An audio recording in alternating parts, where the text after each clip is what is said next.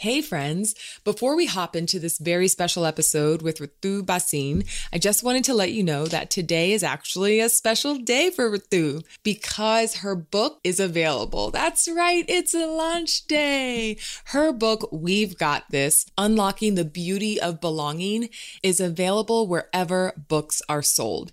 See, many of us feel this constant pressure to mask and kind of curate who we are, but I don't think we realize how much that actually hurts us. I know this is something that I struggled with at various points throughout my life. And the thing is, we don't have to live this way.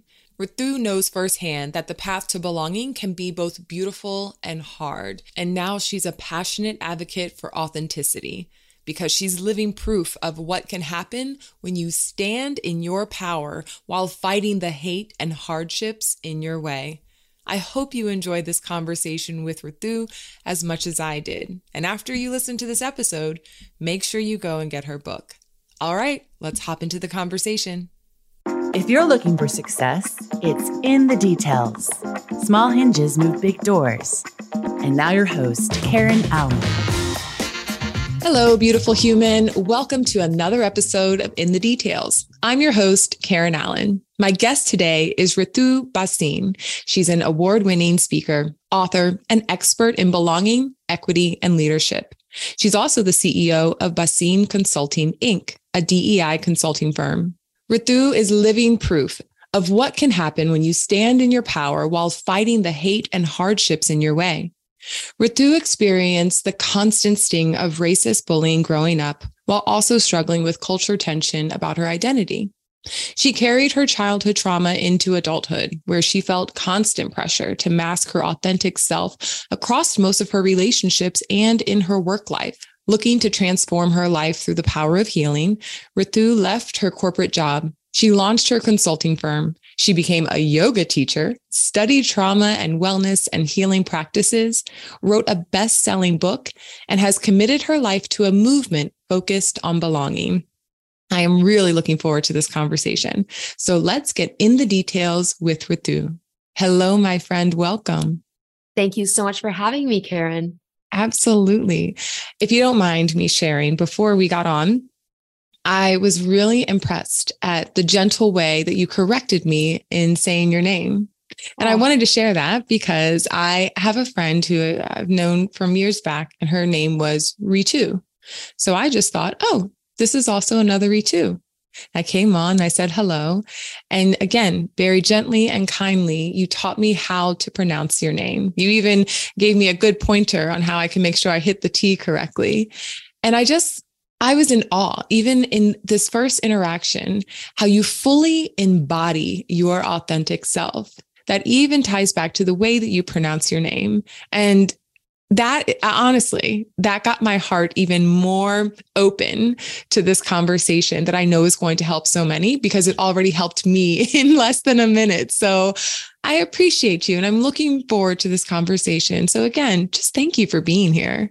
Oh, bless. Thank you so much. And as you're sharing those beautiful words, thank you. I'm feeling a surge of emotions rush through me. Like I can even feel it behind my eyelids when I can tell I'm going to, when I feel like I want to cry, whether it's sad, ugly, unhappy cry, or it's the gratitude. Yeah. And I'm grateful for what you've shared.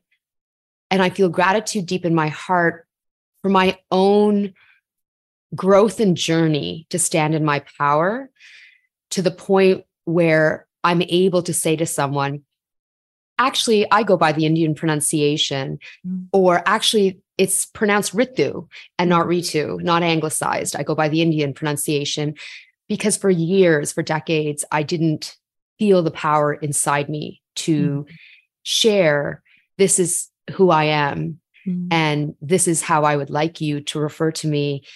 And this is how I want you to honor me. And I think the gratitude and the emotions inside me reflect my recognition of my growth, and that life is a journey of growth. It can be, but we have to choose it. And so thank you.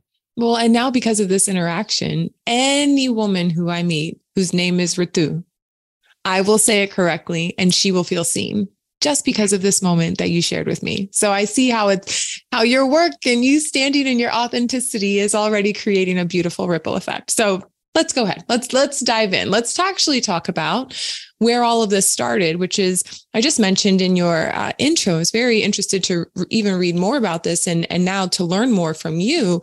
This started way back in your childhood and the different life experiences that you went through. I'm really interested how at such a young age, how did you navigate that? How did you navigate challenges that maybe came with, your cultural identity and any bullying that came with that? As a child, how did you handle that? So it's interesting because I actually have spent a lot of time recently digging into my childhood journey because I just finished writing my new book. We've got this Unlocking the Beauty of Belonging. And in the book, I start off by talking about the journey of how I learned to hurt and how my soul started to hurt and carry inside me feelings of unworthiness and shame about who I am, and how I've then since learned to heal and experience belonging. And as a child, so first of all, just a few additional tidbits about who I am. So I'm the daughter of Indian immigrant parents who came to Canada now over 50 years ago. And I say Canada because that's where I still live. I live in Toronto. And my parents we're North Indian and we're Punjabi by culture and we're Sikh by faith. And speaking about pronunciation, my faith is called Sikhi or Sikhism. And I'm a Sikh. It's spelled S-I-K-H, pronounced Sikh, not Sikh, as we decolonize language. And my father was a turban, beard, the full deal. And my parents actually, interestingly, they were born right in the middle of the decolonization of India when the British were finally kicked out of India.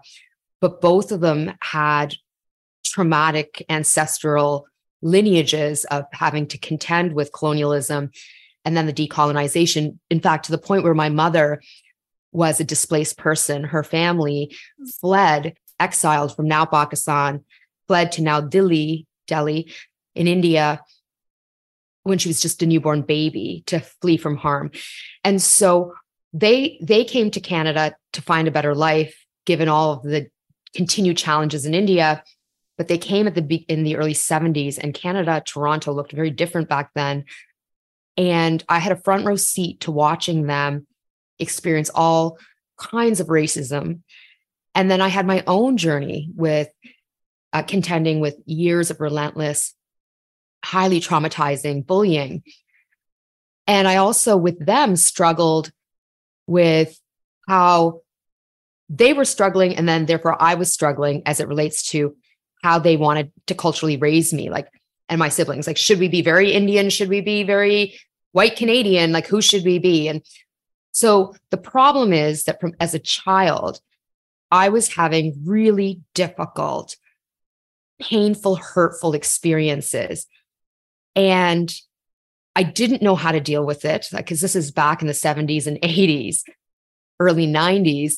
And the way in which I learned to deal with my problems was to just push them down and to numb and to self-silence. And in fact, in my new book, We've Got This, I explain that I learned to put on what I call a PPA armor, a positivity, perfection, achievement armor.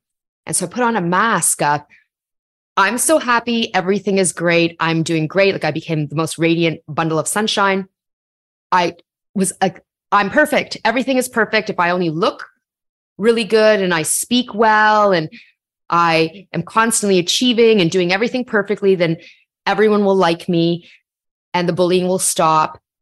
And then achievement in particular and the connection to success for me was so deeply entrenched because if I was doing well in school, my parents were really happy because they were very driven by academic success, but also the teachers liked me. So if the kids didn't like me and they were tormenting me, at least the teachers liked me. So from a very young age, I learned to put on my PPA armor and mask and silence and push my pain down. And so I didn't know the harmful effects of all of what I was experiencing. I didn't know the depth of it until later in my teens and then in my 20s. I knew it was very obvious to me that I needed to help get myself and to heal. And once that awareness was downloaded, and maybe it was kind of, I always feel like whenever we experience something, it's not like a quick light switch. It's like this dimmer switch that little by little. And so I imagine, especially if you suppress so much, I know this from my own experiences, once it starts coming up, then you're like, oh, I have to deal with this layer or this layer or this layer. And so as you started to enter your 20s and this awareness started to come up about things that were not right in your childhood, things that you did suppress, things that, that's a very sophisticated coping mechanism, by the way, to say, okay, well, the students, my peers are not accepting of me, but I find, content in the fact that my teachers do. I mean, that's a lot to have to process and to think through just to feel comfortable, accepted, safe, any of that in your environment. So as that started to unpack in your 20s, what was that like? What did that journey look like? It's so interesting because as I'm hearing you share right now, so much of what you're saying is resonating with me. And I'm thinking about a lot of the trauma studies I have pursued over the last several years. And now my deep understanding of how, as human beings, we're animals. At the end of the day, we are animals. And as animals, like any other animal, we're constantly trying to have our bodies feel safe. Like our nervous system's primary responsibility is to keep us safe from harm. And as a child, if we constantly have negative or if we have negative or harmful experiences or experiences that shake or affect our security, our nervous systems will become conditioned at a young age to do whatever they need to do to feel safe. And so for me, numbing and like not feeling the pain and not crying or acting like everything was okay and not talking about what was happening, because I didn't. I should share that I didn't tell my parents about the bullying. I'm sure the teachers saw it, but this is like, again, the 70s and the 80s. No one was really talking about, oh, you're being bullied and it's racist. Mm-hmm. And so I just self-silenced. And so my nervous system from a young age was conditioned to be like, bad things are happening. That's okay. Just don't feel the pain and just silence about it and trudge forward. But here's the thing. I always knew, it's really fascinating, Karen, because when I reflect back on this, and again, I've done a lot of thinking about it because of writing my new book, two things were always with me. One, that I was experiencing injustice. I knew that what was happening was wrong. I always knew that what was happening was wrong. How did you know? Like, was it something in your body? Was it a constant thought that kept coming up? Was it that you heard conversations, maybe even from adults? Or how did you know? Because I remember, and I don't remember a lot of my childhood, which is a trauma response, but I do have these nuggets that come to me and that I continue to hold within me. I vividly recall saying in my head, that's wrong. This is wrong. And my nervous system knew. Like, here's the thing. Even as animals, when we numb and we disconnect or disassociate given painful experiences, our systems also know what joy feels like. And our systems know what flow feels like and safety and security feels like. And I was having in tandem some of those experiences. So I knew the difference. Our nervous systems know the difference between pain and fear and insecurity and safety, security, and joy.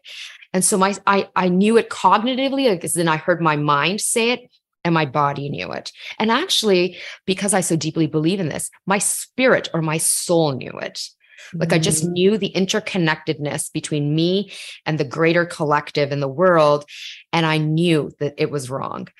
And then I also knew, and this is really interesting for me, and I suspect so many people, I've heard many people, leaders, greats like Oprah share this. Not only did I know that what was happening was wrong, like the bullying was wrong, but I also knew that there was something special inside me and that I was destined to do great things. I just knew that. And now what's really fascinating is that as a woman of color from South Asian background, we're not conditioned to speak this way. And it, like those feelings of, no, I deserve more and better, and I'm going to be great one day. I couldn't name that or share that until I'd say even just recently, because now as I'm very close to turning the big 50, and I'm like, F that noise. Like those days of, I'm going to play small, or I'm going to hide this, or those days are done. I'm in the second portion of my life. And as I'm on this side of the age spectrum, I'm like, no, I'm going to stand fully in my power. And I just knew at a young age. And how did I know? I heard it in my head. And I could feel it. And I also had teachers tell me, the impact of mentors, sponsors, advocates, champions from a young age, it just, and then of course through my career, and it's one of my areas of expertise, talking about how do we become impactful, inclusive champions and advocates for people from across communities, so that we're unlocking excellence for everyone and belonging for everyone. I had some powerful people in my life say, you're amazing. But the thing is, I already knew that. I knew that they affirmed for me something I already knew. And so those two things that I held with me are what ultimately propelled me to start doing healing work. And so one of the things I talk about, and we've got this, is that back in the, let's say 90s, when I was a teenager, we didn't have the internet, or yes, it existed, but we weren't going onto the internet, and there weren't podcasts talking about healing. There was none of that. None of it. Right? What I had was Oprah Winfrey at 4 p.m. Eastern, Monday to Friday. And I watched Oprah religiously because she was one of the only, if not the only, woman of color I saw on TV talking about healing, talking about goodness. And I devoured her content. And it's fascinating because I was also really nerdy as a child, and I loved reading. And if you had told me back then, one day you're going to write books and they're going to be bestsellers, I would have said no. But here we are. And so I should have known, because I love books so much. I would watch her shows, and then any of the experts she had on, I would go and buy their books. And I was 16, 17 reading books that actually were way over my head, like Gary Zukav's The Seat of the Soul. I didn't understand half of it, but it didn't matter because he was on Oprah and she loved him and he was talking about the soul. And so I was just reading all kinds of stuff back then. Which, by the way, at 30 something, I didn't even understand everything in The Seat of the Soul. So I read it as many times as I could, and each time would learn some more. I mean, really enlightening. Yes. Exactly. And sometimes I think to myself, I should go back and read the books I read back then, and what would I get? So I watched Oprah, I read the books, and then I went to university. And in university, what happened, a few things happened. First of all, I knew I wasn't okay.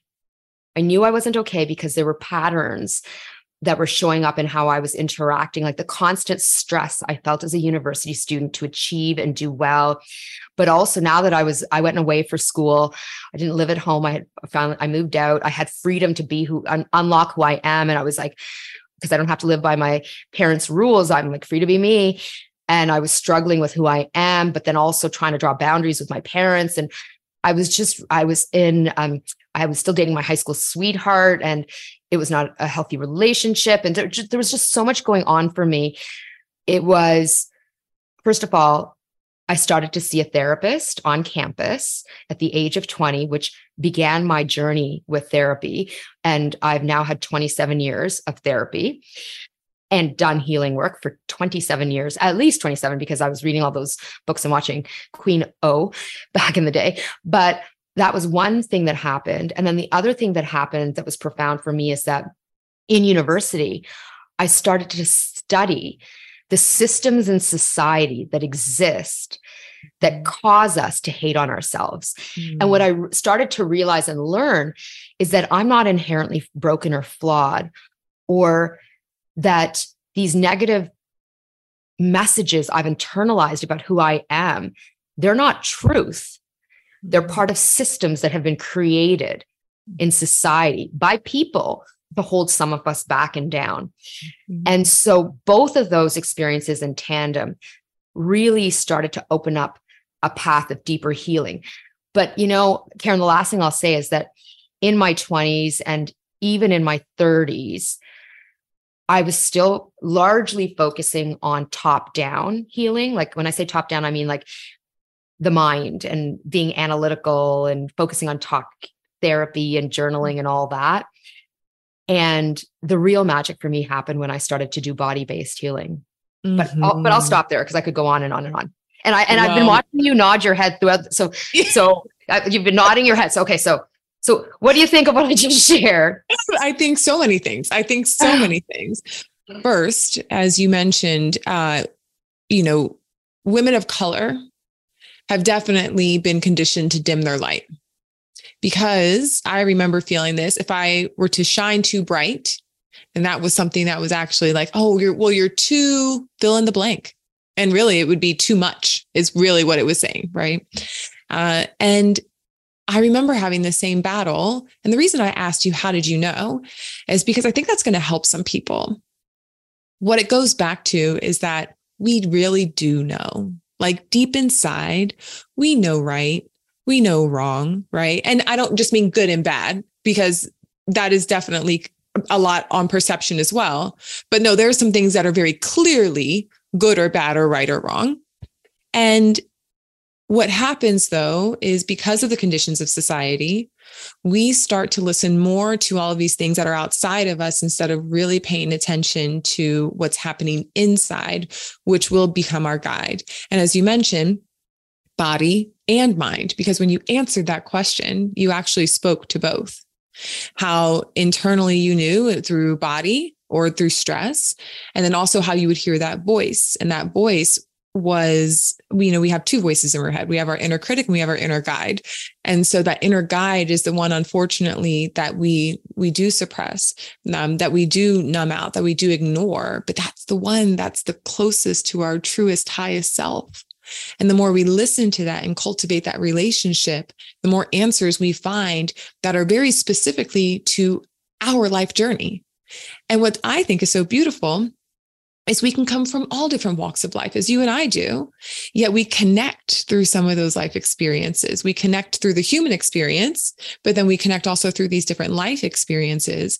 And by you sharing this, I know is definitely going to help people say, oh, wait, no, there is something in my still small voice, in my inner guide that I have heard, but I've ignored for too long. And so that in itself, was definitely absolutely powerful. But then as you talk about how you started this healing, and good for you at 20, at a time where people were not talking about healing, I know that in itself probably came with a ton of uncertainty. Shame, I can imagine, because a lot of people who start with therapy, the big hurdle we have to get over is some sort of belief that something's wrong with us. And that's why we need therapy, or we're broken. And that's why we need therapy. So for you to do that in a time that was not today, let's just say it that way, right, is incredible.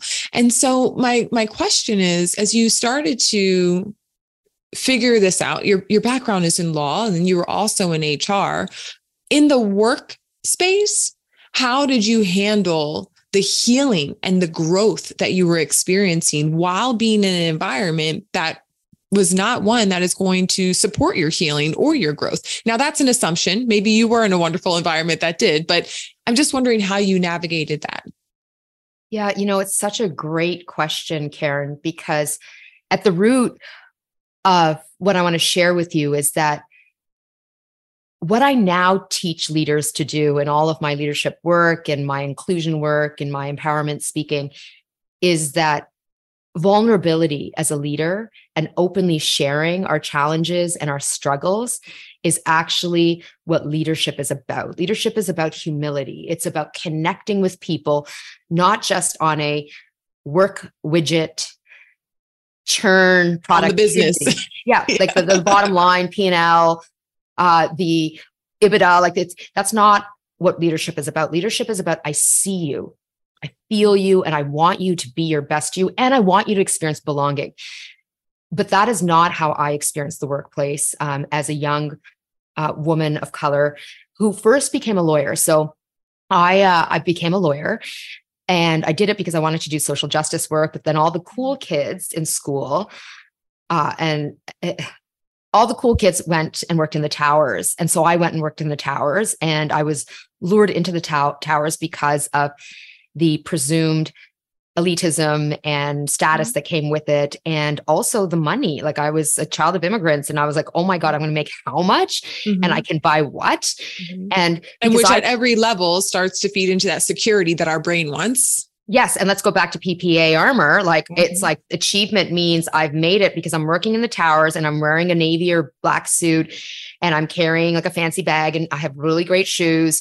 And then I go in and I work for hours and hours and hours and I'm billing all kinds of hours. And then I go out with everyone else who's been working for hours and hours and I have martinis at the bar and then like roll in the next day. And this, so I bought into that definition of success. And that's what my definition of happiness was by day and by night when I was working. But then evenings and weekends when I had slivers of time to be me and be with myself, I didn't feel that. And so I felt like I'm actually feeling spiritually vacant.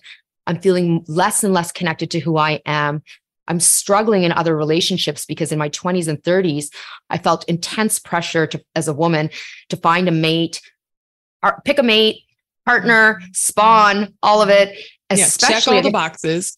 All of it. And let me tell you, if that is pronounced in white Canadian or white American culture, let me throw in there South Asian culture, like which should win prizes on the amount of pressure that is placed on women in our culture to settle down, get married, have children.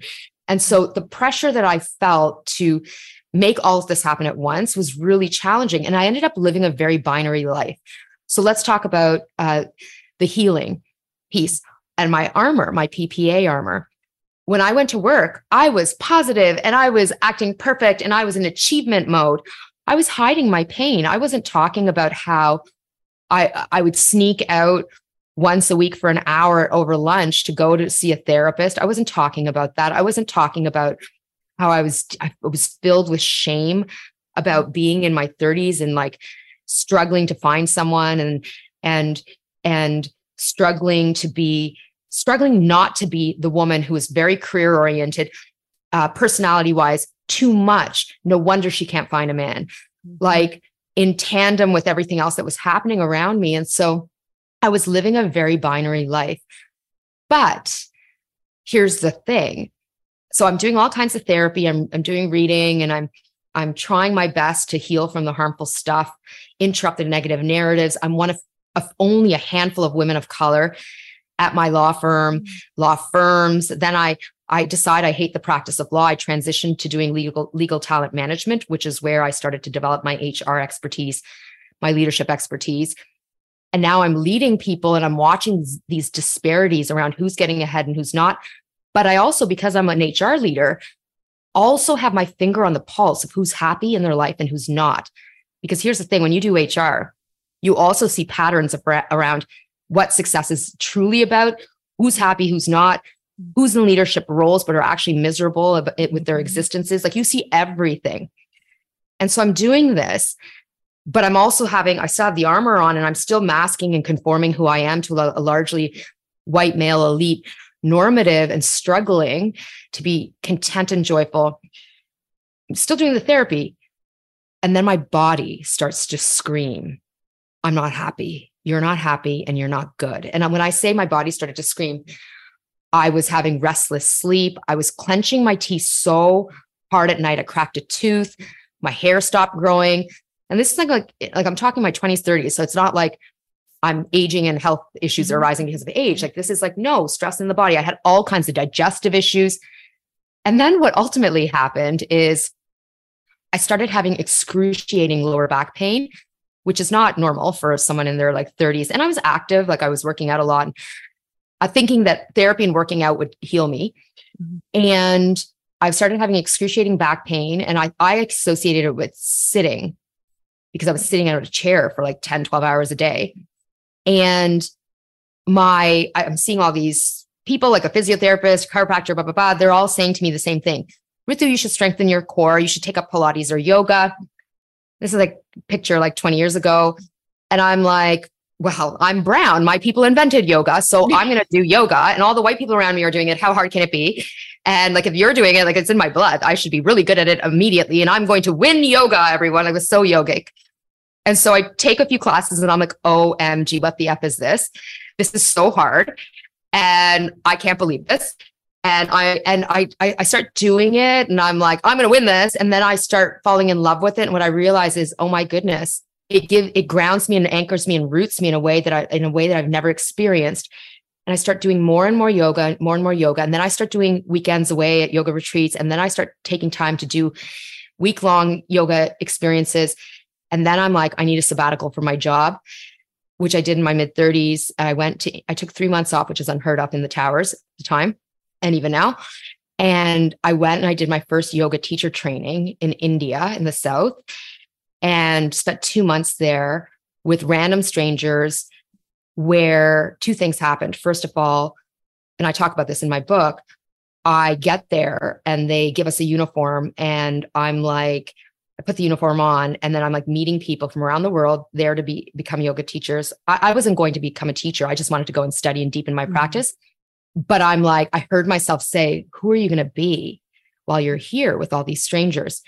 And I didn't know who to be because there were so many Ritu personas that I had created, and I didn't know which persona to take on. And I had this like debate in my head for a few days. And what it led me to understand is, wow, I don't even know who I am anymore. So that's the first thing that really struck me about that experience that I want to share. But the other thing that is worth sharing is it literally changed my life. Because when I came back, I was like, not only now into a deep understanding of how healing for me was going to be about body-based healing, not just the mind, and bringing it together in a holistic way, and using my body as an all-knowing anchor and guide on everything, because in every single moment, my body is telling me about what is right, what is my truth, what my body needs and wants, rather than overriding with my mind and allowing my inner critic and saboteur to shut me down. I'm going to use my body as an inner guide on everything, a guidepost. And I admitted when I came back that the Ritu who was revealed to me, it's going to make me emotional. The Ritu who was revealed to me at the ashram now 15 years ago, I was going to be with her and cultivate her and grow her and just have her shine in everything I did. And here we are. And, the last thing I'll say is that, here we are. I quit my job on Bay Street, akin to your Wall Street in the US. I started my own leadership DI consultancy. I've written 2 books. Like all the external forms of affirmation that we would call success, like monetarily, awards wise, media wise, all that, like, yes, tick, tick, tick. But that to me, what I realize is less relevant. What is for me far more important is that I finally don't give a fuck about what people think. I could care less. I'm like, I am going to unapologetically do me and be me and love me and embrace me and feel amazing about me, the good, bad, and the ugly, because it's all there, because I am human. And I just don't care anymore. I just don't care. And that is liberating. And by the way, and because I'm very straight up about this, and again, you'll see this and we've got this, I'm not saying that my life is perfect. In fact, I struggle every day. I'm overwhelmed. I'm stressed. Sometimes, like the last 3 years of the pandemic, I don't know if I was coming or going. I had all kinds of mental health challenges, like just physical health challenges, like all of it. My life is far from perfect, but there is no such thing as perfect. And frankly, this is life. The being anchored to who we are, being who we are as much as possible, while the good and the bad swirl around us. That is what, for me, life is now about. And I'm just so grateful that I get to finally be able to say this, because if you had told little Ritu at the age of 12, when she was crying behind the portables by herself, living a private hell, that one day this is what it would look like for me, I would have said, I hear you, because I feel that that's what I deserve and I'm worthy of. I just can't see it or feel it. But here I am. I'm getting teary-eyed too, Ritu. It's so good. It's so good. And this audience knows that I cry on almost any situation that is moving, that I feel. And as you're sharing your story, so many different things are coming up. One is, I've had many guests on this show, women very specifically, who have shared that one of the biggest changes that came in their life that helped to launch them into a space of, I can be my authentic self, which also aligns with authentic work. It's not just me about like, oh, I can be who I want to be, but it's like also doing work that feeds my soul that I know is going to serve the world, because my soul is saying, I have something for you to give to the world. And I'm not going to conform by the things I need just to get a paycheck, but I'm going to pursue that. And when they got to that point of tension, it always manifested into physical sickness. Stress overtook their body.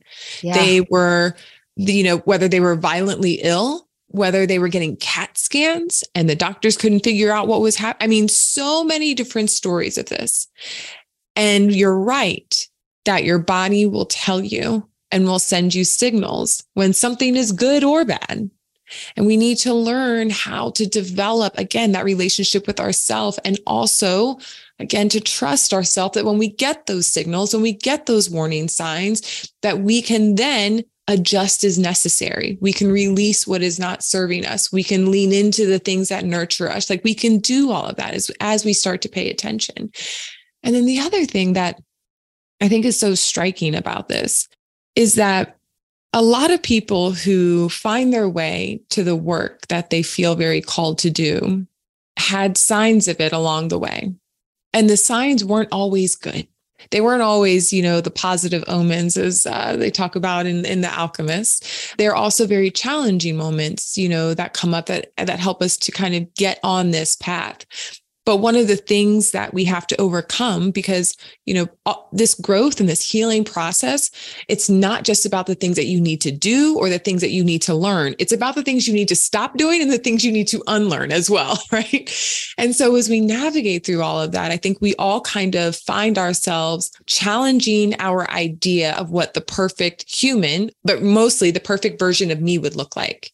And I remember reading the 4 Agreements and feeling very moved by how we start to create this ideal version of perfection, and why that even, like, how that's ingrained in us at a young age, but then also why we continue to agree with something that is so far from our truth. And so as I think about that, I wonder in your own story, and then I would like to move into how this is translating to your work, but in your own story, what were some of the most significant things that you needed to stop doing and that you needed to unlearn in order to get rid of that idea of perfection and really just step into the fullness and the beauty of Ritu? First of all, Karen, I think we could be best friends. I think it's important that we remain in touch, and it's bad we don't live in the same city, but it's okay because we have Zoom. Okay. So that being said, it's really interesting because I'm having it. So I finished writing We've Got This last year. The book is printed. It's going to be released in June. And the last chapter of my new book is called There's Nothing Wrong with Me and There Never Was. And I share a story about something that I experienced in group therapy during the pandemic. But that sentence, there's nothing wrong with me and there never was, I have been thinking about that statement for years and years now, like decades. And the reason is because I just always thought there was something wrong with me. And you mentioned earlier being too much, because a woman is a woman of color. I can't tell you, as a woman of color who's extroverted, opinionated, sassy, feisty, loud, I can't tell you how many times people have either directly said or indirectly intimated that I'm too much, I'm difficult, I'm flawed, I'm broken. They don't like me. They reject me because of there's something wrong with me because I'm too much. And I believed it. I believed it forever. And even though I would say that sentence to myself, I still believed it. And it would show up in how I was behaving. And when I say I believed in it, was showing up in how I was behaving, our pursuit of perfection individually and collectively, but individually, is about feeling broken and like something is wrong with us. Because when we accept ourselves for who we are, we no longer need to be perfect. We don't even There's not believe even in a vision of perfect anymore. Yeah. There's not even a thing. Yep. We're like, this is who I am. Take it or leave it. I don't actually care what you think. And for the people who I do care what they actually truly think, if there's something that I'm doing that is upsetting you, please tell me so that I can work to adjust it. But ultimately, I don't care what the greater populace has to say or blah, blah, blah, blah, blah. And I'm not going to buy into the system that's been designed to oppress me anyways. Mm-hmm. And so I now realize my pursuit of perfection was about feeling like something's wrong with me. Mm-hmm. And the more I have done my body-based healing work, the beautiful thing about this moment that I've now arrived to is increasingly, I no longer am just thinking, there's nothing wrong with you, Ritu. There's nothing wrong with you. I'm feeling it. Mm-hmm. So my soul and my spirit and my body is like, there is nothing wrong with me. I am not too much. And in fact, Ritu Bhasin, you go on with your bad self and you do you as much as possible because people love you. Yes. And for it's like a magnet of positive energy. And by the way, for the people for whom I am too much, well, there's a few options here, a few things happening. It's maybe my personality is too much for you. And you know what? That's okay. You don't have to like me. You don't have to be around me. You don't have to consume my stuff. It's okay. I wish you well. Love and peace. I wish you well. But I've also realized that for a lot of people, when we are around those who emanate a lot of light and strength and force, it's a reminder for us of the work we have yet to do, or it can feel intimidating. It's a mirror and it can be really uncomfortable. And for some people, rather than doing the work, there might be the inclination to want to tear the person down.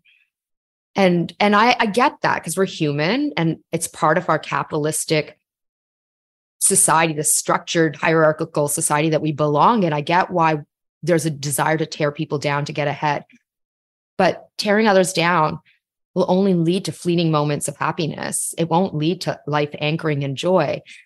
And so I'm increasingly realizing like a lot of my ways of being have been vilified by systems of inequities that are rooted in power, privilege, supremacy. And it's actually not me that there's a problem. There's nothing wrong with me. The system is the problem. Mm-hmm. In addition to people tearing me down because they have their own healing work to do. Mm-hmm. And so the only thing that I need to do in these moments is just anchor to the fact that I am beautiful. I am love. I am light.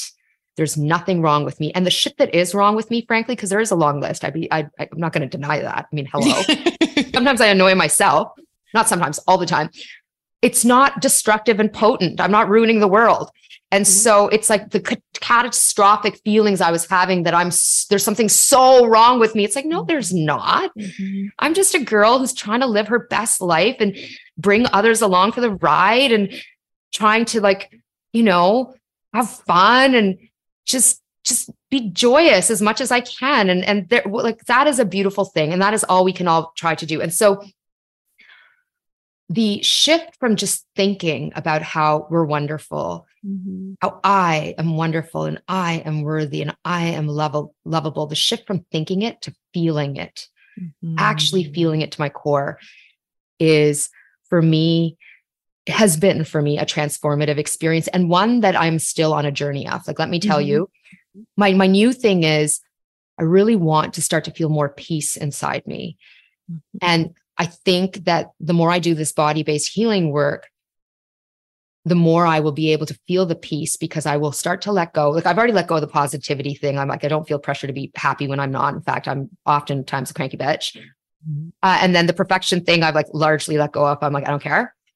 But the achievement piece, I'm still struggling with. And I feel like as I do more body-based healing work, that deep conditioning around achieve, more, I'll start to let go of it so that I can feel peace, because that's what I want. On the back half of this life journey that I'm on, I want to feel more peace. And I don't want to just wait till my 70s to feel it. I want to feel it in my 50s. So that's what I'm gunning for.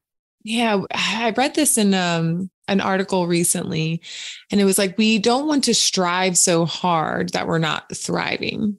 We don't want to sacrifice today because we're trying to build tomorrow. Like, we don't want to go through, we want to love where we are. But I think I've seen my journey unfold into different chapters of like, there was healing, especially as I started to become more aware that there's a lot of healing that I need to do, but then also based on personal life experiences as well. And then it was like, I moved into this new season of growth. Now, growth does sometimes still go back to healing as it ties to, something, a particular area. But for the most part, as I fully embody that, I will be growing for the rest of my life because I will be, experiencing different things. I will be put in different situations. I will come up against different personalities. I will constantly be growing. But do I have peace with myself as I go through these different seasons of life? Do I have peace with who I am and how I'm responding to the world around me? Because ultimately, we know this, and I know my listeners know this too. That's all that we can really control. We're not going to be able to control these different systems that have been put in place for hundreds and thousands of years. We can do our best to make a positive impact on what's happening around us, but we can't get so caught up in the stress of trying to change all of this. Instead, redirecting to, well, what can I do right now in my space, in this corner of the world that I share with these other, humans? And the way that you've done that, I think, is so beautiful. And I want to touch on this before we wrap, because I think what becomes very overwhelming in this conversation around DE&I is that people minimize even a small effort. I think, well, that's not going to be enough. It's not going to change everything. It's not going to change, even if they're thinking of everything as their organization. Maybe it's not the world. And so because of that, they just kind of, stick with what they know, or they just go with how things are currently established. So what advice would you give to someone, who may not feel like they're in a position of power to make meaningful change in their workplace, but how they can make an impact, considering diversity, equity, inclusion, and empowerment, which I love how you tie into your work? What advice would you give to that person? Yeah, I so much of what you had just shared really deeply connects with me. I forever have felt like the weight of the world is on my shoulders. I'm like, oh, but I have to, whether it's interrupting anti-Black racism or interrupting transphobia, or like all the darkness of the conflict, war around the world, to the environment, it can just be so overwhelming. Like sometimes I'm like, it is so overwhelming, I just can't. And then I have to remind myself that being inclusive, being kind, being rooted in goodness, being a leader, it doesn't have to be so macro as that I'm going to change the environment and change the world and stop conflict for every single person and on every inch of this planet. It just has to happen in every interaction that I have, and like in every experience that I have. And so it's like every time I'm mean to the Uber driver, which has happened a lot because my score is bad and I'm improving it, it's like I have to remember that I pass along negative energy. Or if I'm really kind to my Uber driver, then I'm passing along kindness, and the kindness ripples. And so it's like in every interaction we have, we get to choose how we want to be. And so I would say, for me, the most important thing, and the thing that gives me the most peace when I think about the magnitude of what is out there, it's like every drop in the ocean matters, but I just really need to worry on immediately about like what's around me. So like how I am with you, Karen, or how I am with my Uber driver. And I am working on it, everyone. I get stressed when I'm late because then it gets in the way of achievement. And, I already told you about my achievement problem, but I'm working on it. And like just reminding myself that how I treat my team, how I treat my clients, how I treat a random stranger on the street, all of these micro acts help to feed into the collective ripple effect of the ocean. And that's what matters the most. And so I think if we take it from that, oh my God, macro pressure, just the micro, micro, it can be really liberating. Mm-hmm. There's a book that I love called The Great Work of Your Life by Stephen Cope. And in it, it's a statement that really is anchored in my heart, because it helped me to not let that overwhelm, and listen, one, if you're an empath, you're going to feel this. You're going to feel like, oh, I feel the weight of the world, all the pressures. And then also, if your work is tied to the greater good of humanity, you can't turn that off. And so this statement was, you can't save the whole world, but you can serve your corner of the world well. And I use that in all my keynotes, because as though we want to see change in this world, but change starts with us. And it may not just be the way that we change how we interact with others. Maybe the way that change starts with you, dear listener, is the way that you're interacting with yourself. the way you treat yourself, the way you see yourself, the way you love yourself. Because the way that you treat other people is a direct reflection of how you feel about yourself, which is the closest, most intimate relationship that you will ever have in your lifetime. Ritu, you are a beautiful example of someone who is changing the world because they first changed the relationship with themselves. And thank you for that. Thank you. And thank you so much for having me and creating this space for us to share energy in this way and for all of the ripple effects of the work that you're doing, because this is so beautiful. And to everyone tuning in, thank you for choosing to engage with us, because there's so many other things that you can be doing, and that you chose to spend time with us is so beautiful and humbling. So thank you, thank you, thank you. My heart is exploding with gratitude. No, and I can feel the tears behind my eyeballs. Yes. Well, we are not going to let this good energy stop here. We will make sure that your book and all of your fabulous work is linked in the show notes. Yeah, we've got this. I love the title. Thank you. We'll definitely make sure that that is all linked in the show notes, because by the time you're hearing this show, dear listener, it will be available for purchase. Ritu, thank you again for your time. Thank you so much, Karen. Thank you, everyone, for tuning in. This has been In the Details. If you like the show, tell a friend. For more shows like this, go to success.com/podcast.